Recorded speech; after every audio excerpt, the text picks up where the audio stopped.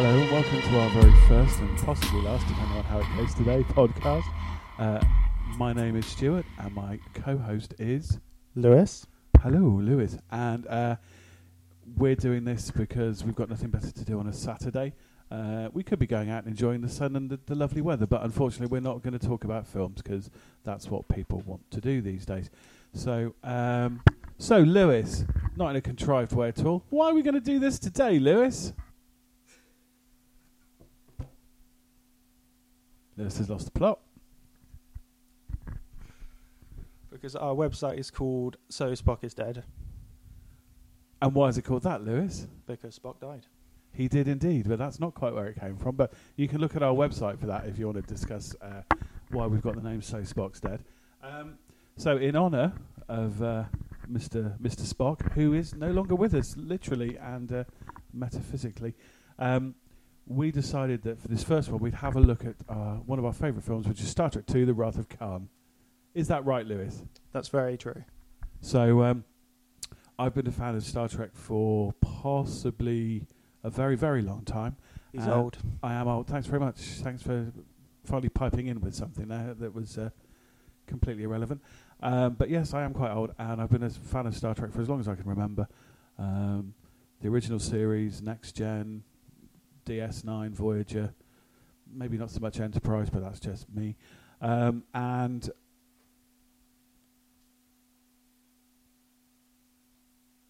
I can edit all this out in a minute. It's absolutely fine because I made no sense in my head. So I've been a fan for as long as I can remember, and it's something I do enjoy. I'm not going to deny it. I really do enjoy these things. They're very funny. They're very moving. They're very passionate about what they do, especially all the fans as well. And we thought we'd look at Star Trek II, The Wrath of Khan. So, Lewis, tell us a little bit about the Wrath of Khan.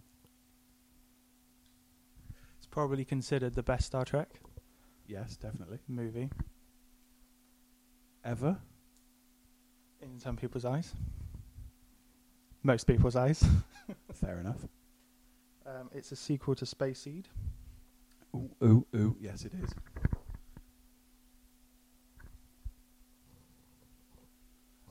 Yes, it from the original series, from 1966-67 season, first season. It does star Ricardo Montalban. I'm probably going to have to edit that out.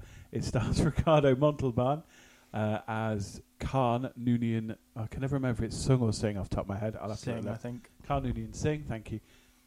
And he plays a genetically altered prince from 1996, which obviously never really happened in the real world, but never mind, it's sci-fi. In the world of sci-fi, it doesn't matter because it's only a TV show, as I keep getting told.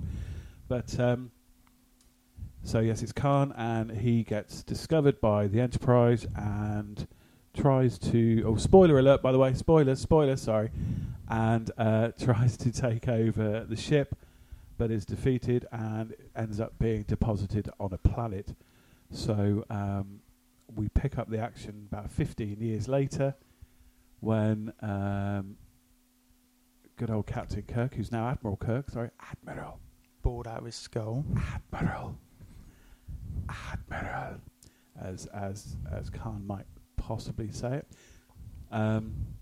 He's great impressions, as you can tell. I'm not at all. I'm really bad, so apologies in advance.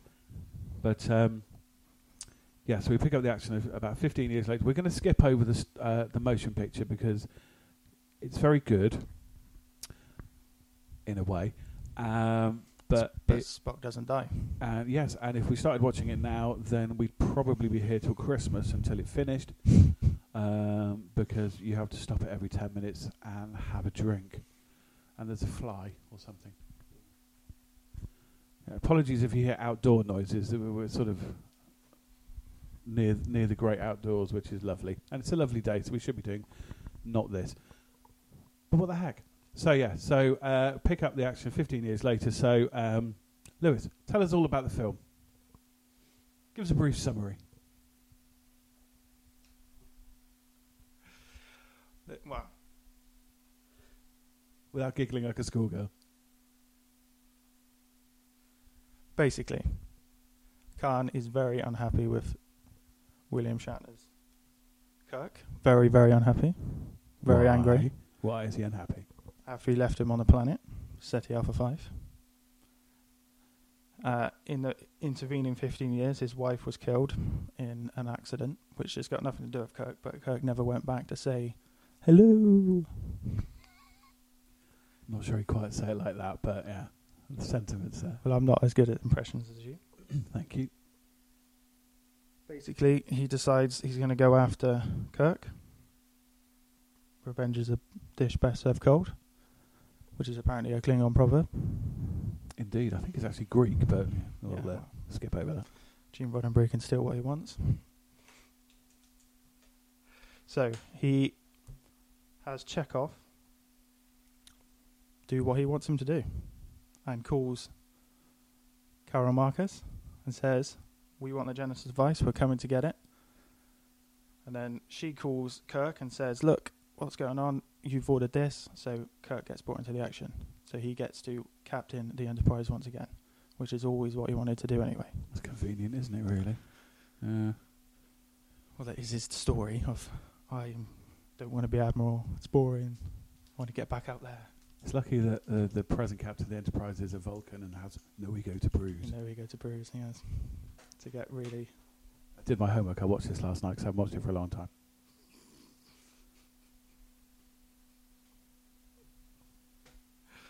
Basically, by the time the Enterprise gets to Carol Marcus, there's nobody left. It appears that everyone's dead. Hung upside down, tortured for information, and the Genesis device is safe, but they didn't know that at that time. So they transport themselves into the centre of regular, not regular one. And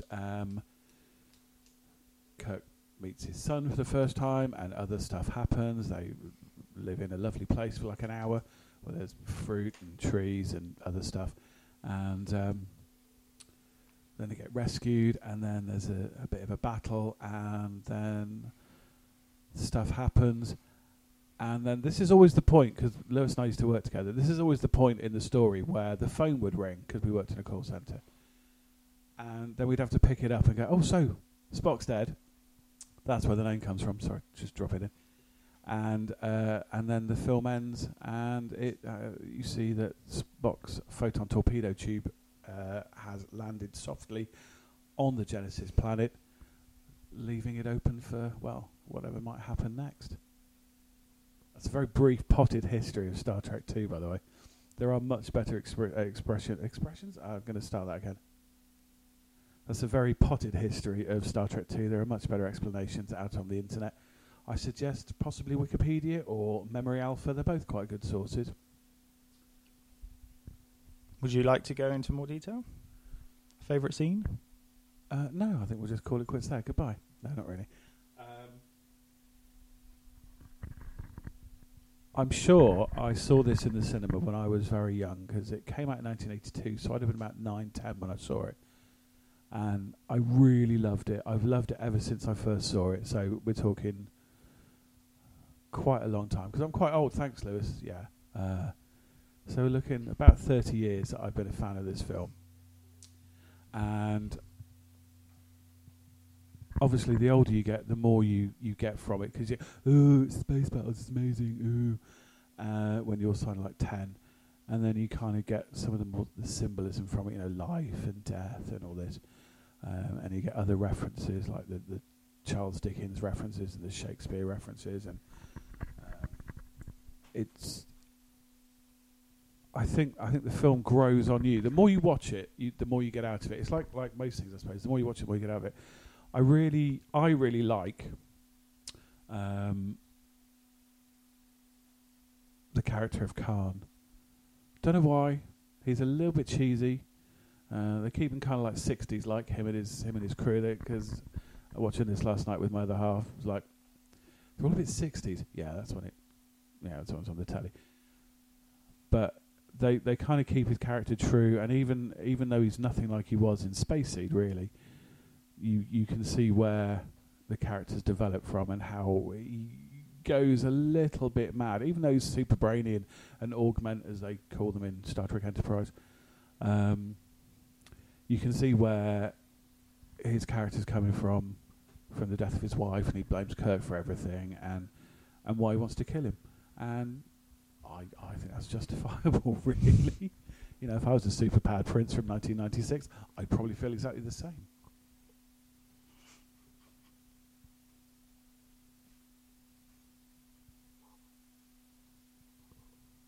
Lewis. Stuart. Lewis. Stuart. Lewis. You're a recent convert to this I am. trekking through the stars malarkey. Hence the story about Spock's dead. So what's your take on the film? What's your favourite part of it? Probably the scene, obviously the obvious one. So Spock's dead. The Spock death scene. The whole thing is brilliant. From when he leaves his chair, when nobody notices, from the bridge, goes down. Bones and Scotty try to convince him otherwise. He's having none of it. He knows what he needs to do. Remember. So that there is some form of Spock later on.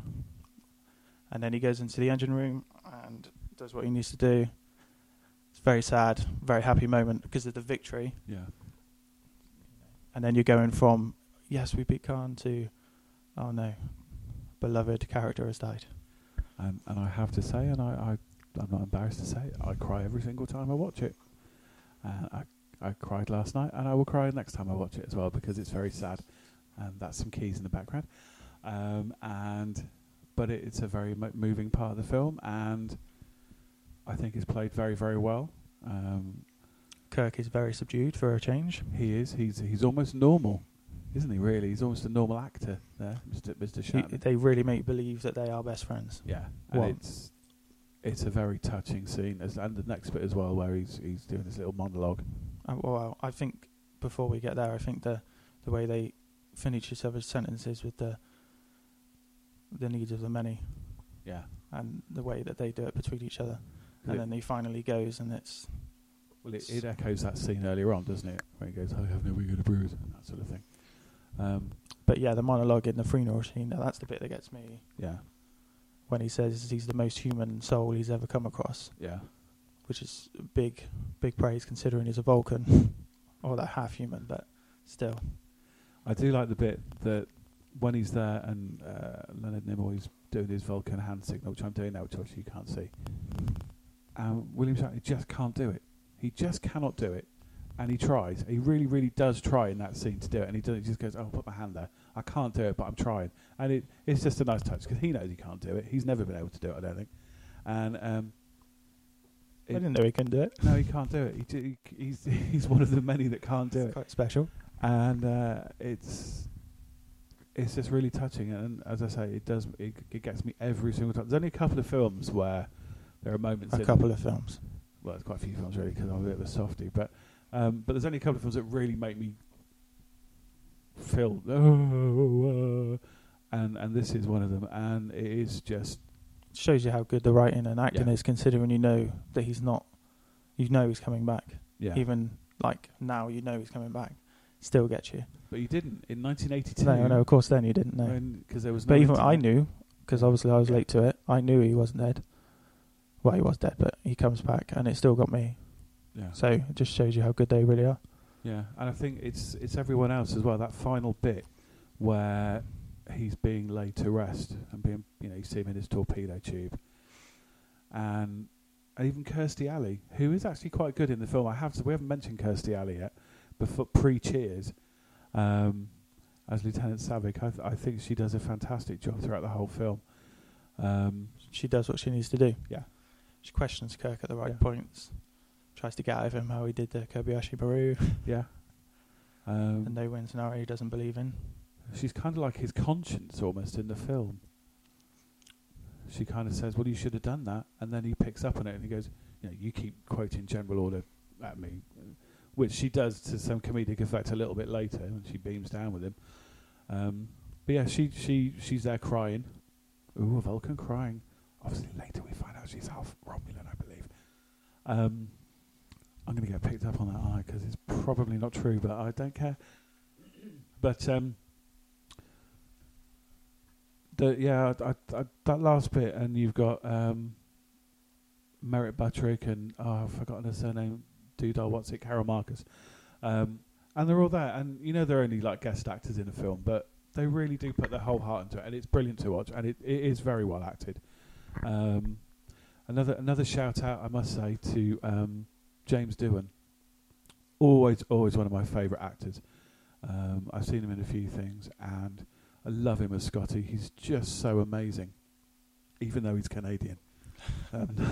No disrespect to Canada, but it's in the sort of theatrical cut, you don't realise who Midshipman Peter Preston is.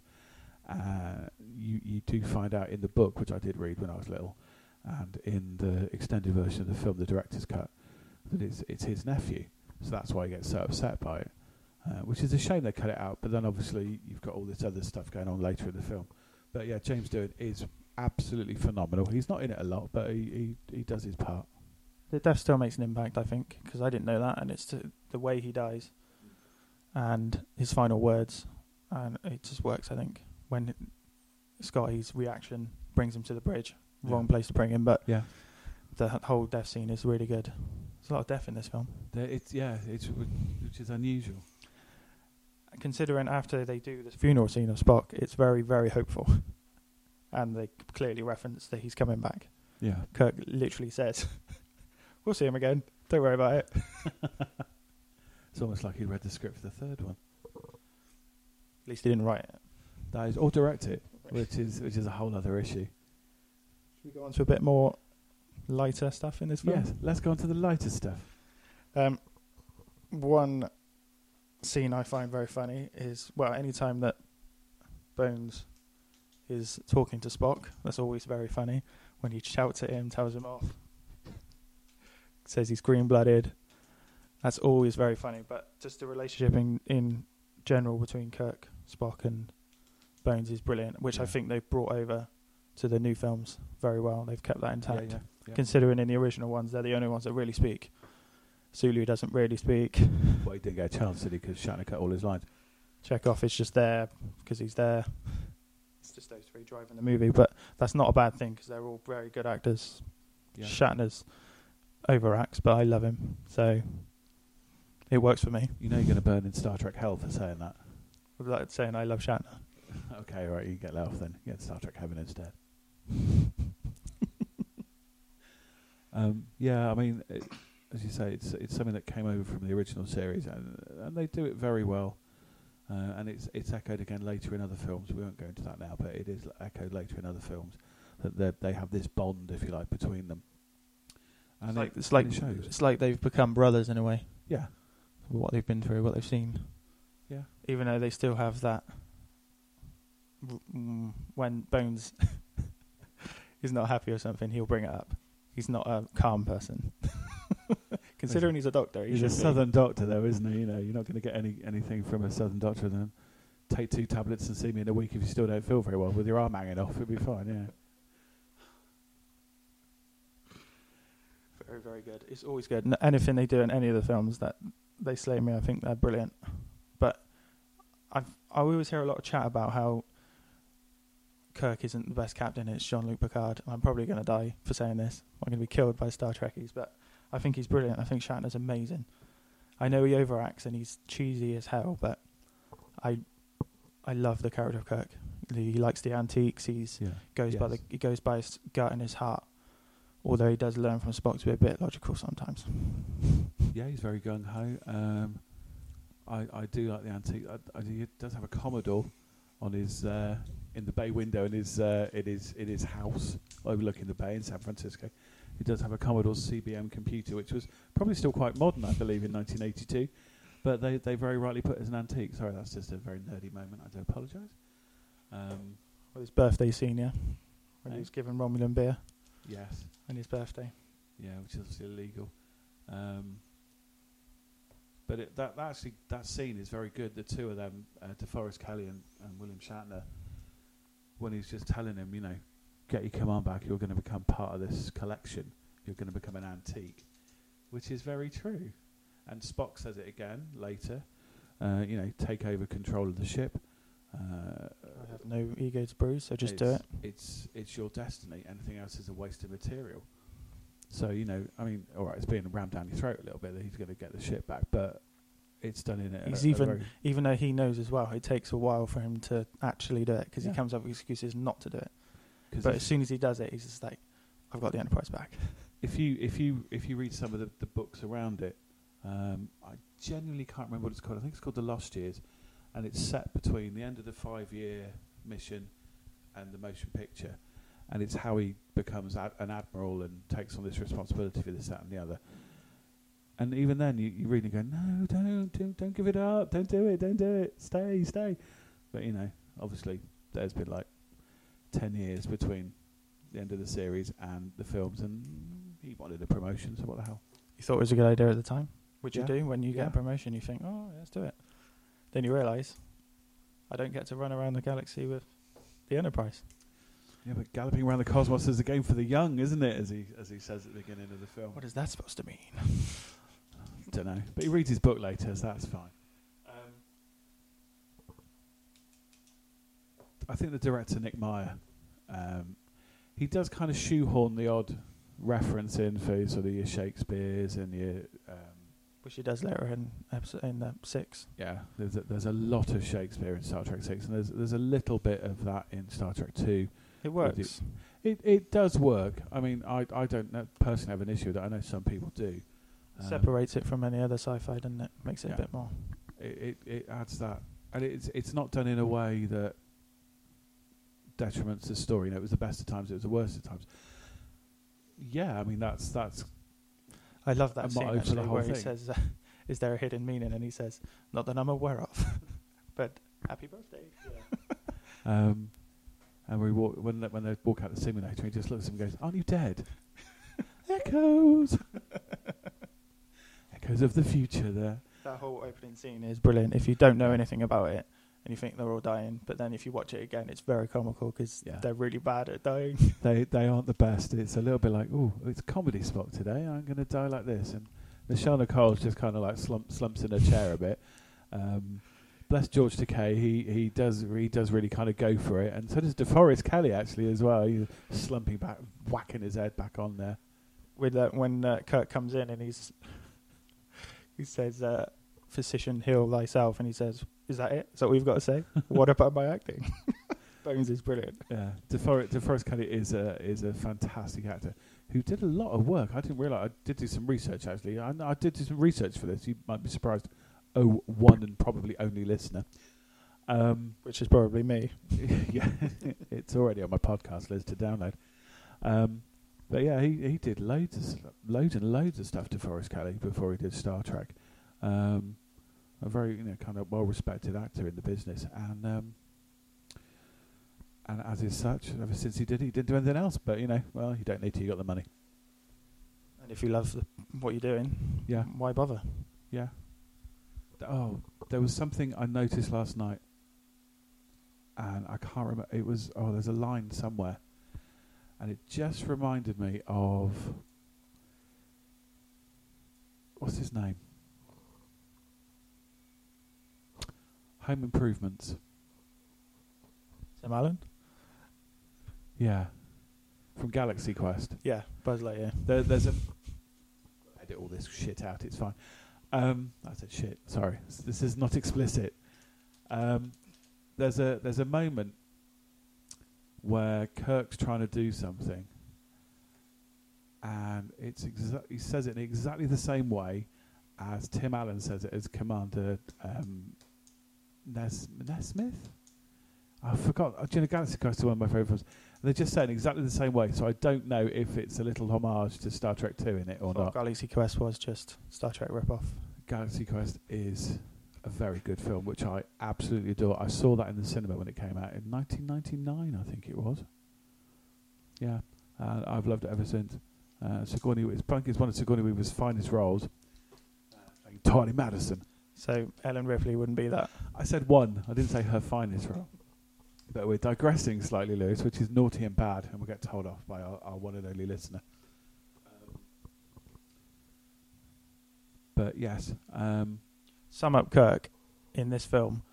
you'd have to watch Generations, which is crap. But the one line that would sum him up is when he says to Picard, "Do not take a promotion. Keep the Enterprise. Do not let them take it away from you." Definitely. That absolutely sums up who Kirk is. He needs to be the captain of the Enterprise. That's who he is. It's his destiny. And I believe he does it while wearing pantyhose.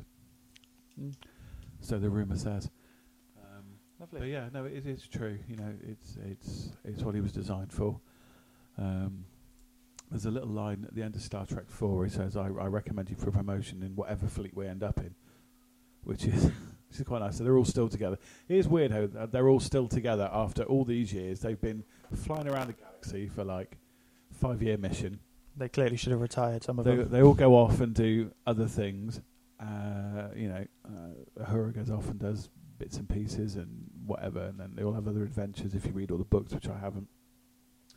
And then miraculously all come together for Star Trek the Motion Picture. Ooh, how exciting. But it's nice that they kept the old team. Well, definitely. You couldn't have anyone else, could you? Except Sulu doesn't say anything, so that's a bit bad. Maybe that's why he did the overacting when he died at the beginning. Sorry if you're listening to this, George Takei. If you ever get to listen to this, I think you're brilliant, by the way. I think you're brilliant as well, but you were robbed in these films. You were robbed. You definitely robbed. Until Star Trek 6, when you got your own ship, obviously. Yes, which is also a very good film. Amazing film, but we'll talk about that another time, I'm sure. Anything else you wish to discuss, Lewis? No, I think we've covered it, haven't we? I'm sure there's plenty of people who won't be listening to this. But anyone who does, please let us know what you think. We do have a website. Details are attached. Please come and leave us a message. This will be on there at some point. So whether you get this on iTunes, if it ever gets allowed on iTunes, which would be nice. If it gets onto anything else, I'll be amazed. But thank you very much for listening and giving us half an hour of your time. And maybe we'll come back and do another one. And be better. This is our first attempt, so be nice.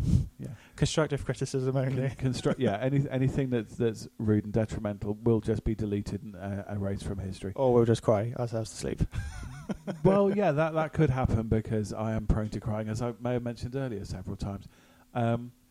We are looking at ideas for our next one. We're planning ahead. We're planning ahead this time. So we may do something a little bit more up to date and modern, woohoo, rather than the film from 33 years ago. It's about quality, not age. It is quality, not quantity. Doesn't really work, but yeah. Well, on that bombshell, as Alan Partridge would once have said, this is Alan Ripley signing off from the Nostromo. Wrong franchise. Oh, sorry, it's Stu. Saying goodbye, farewell. Goodbye. Thank you for listening.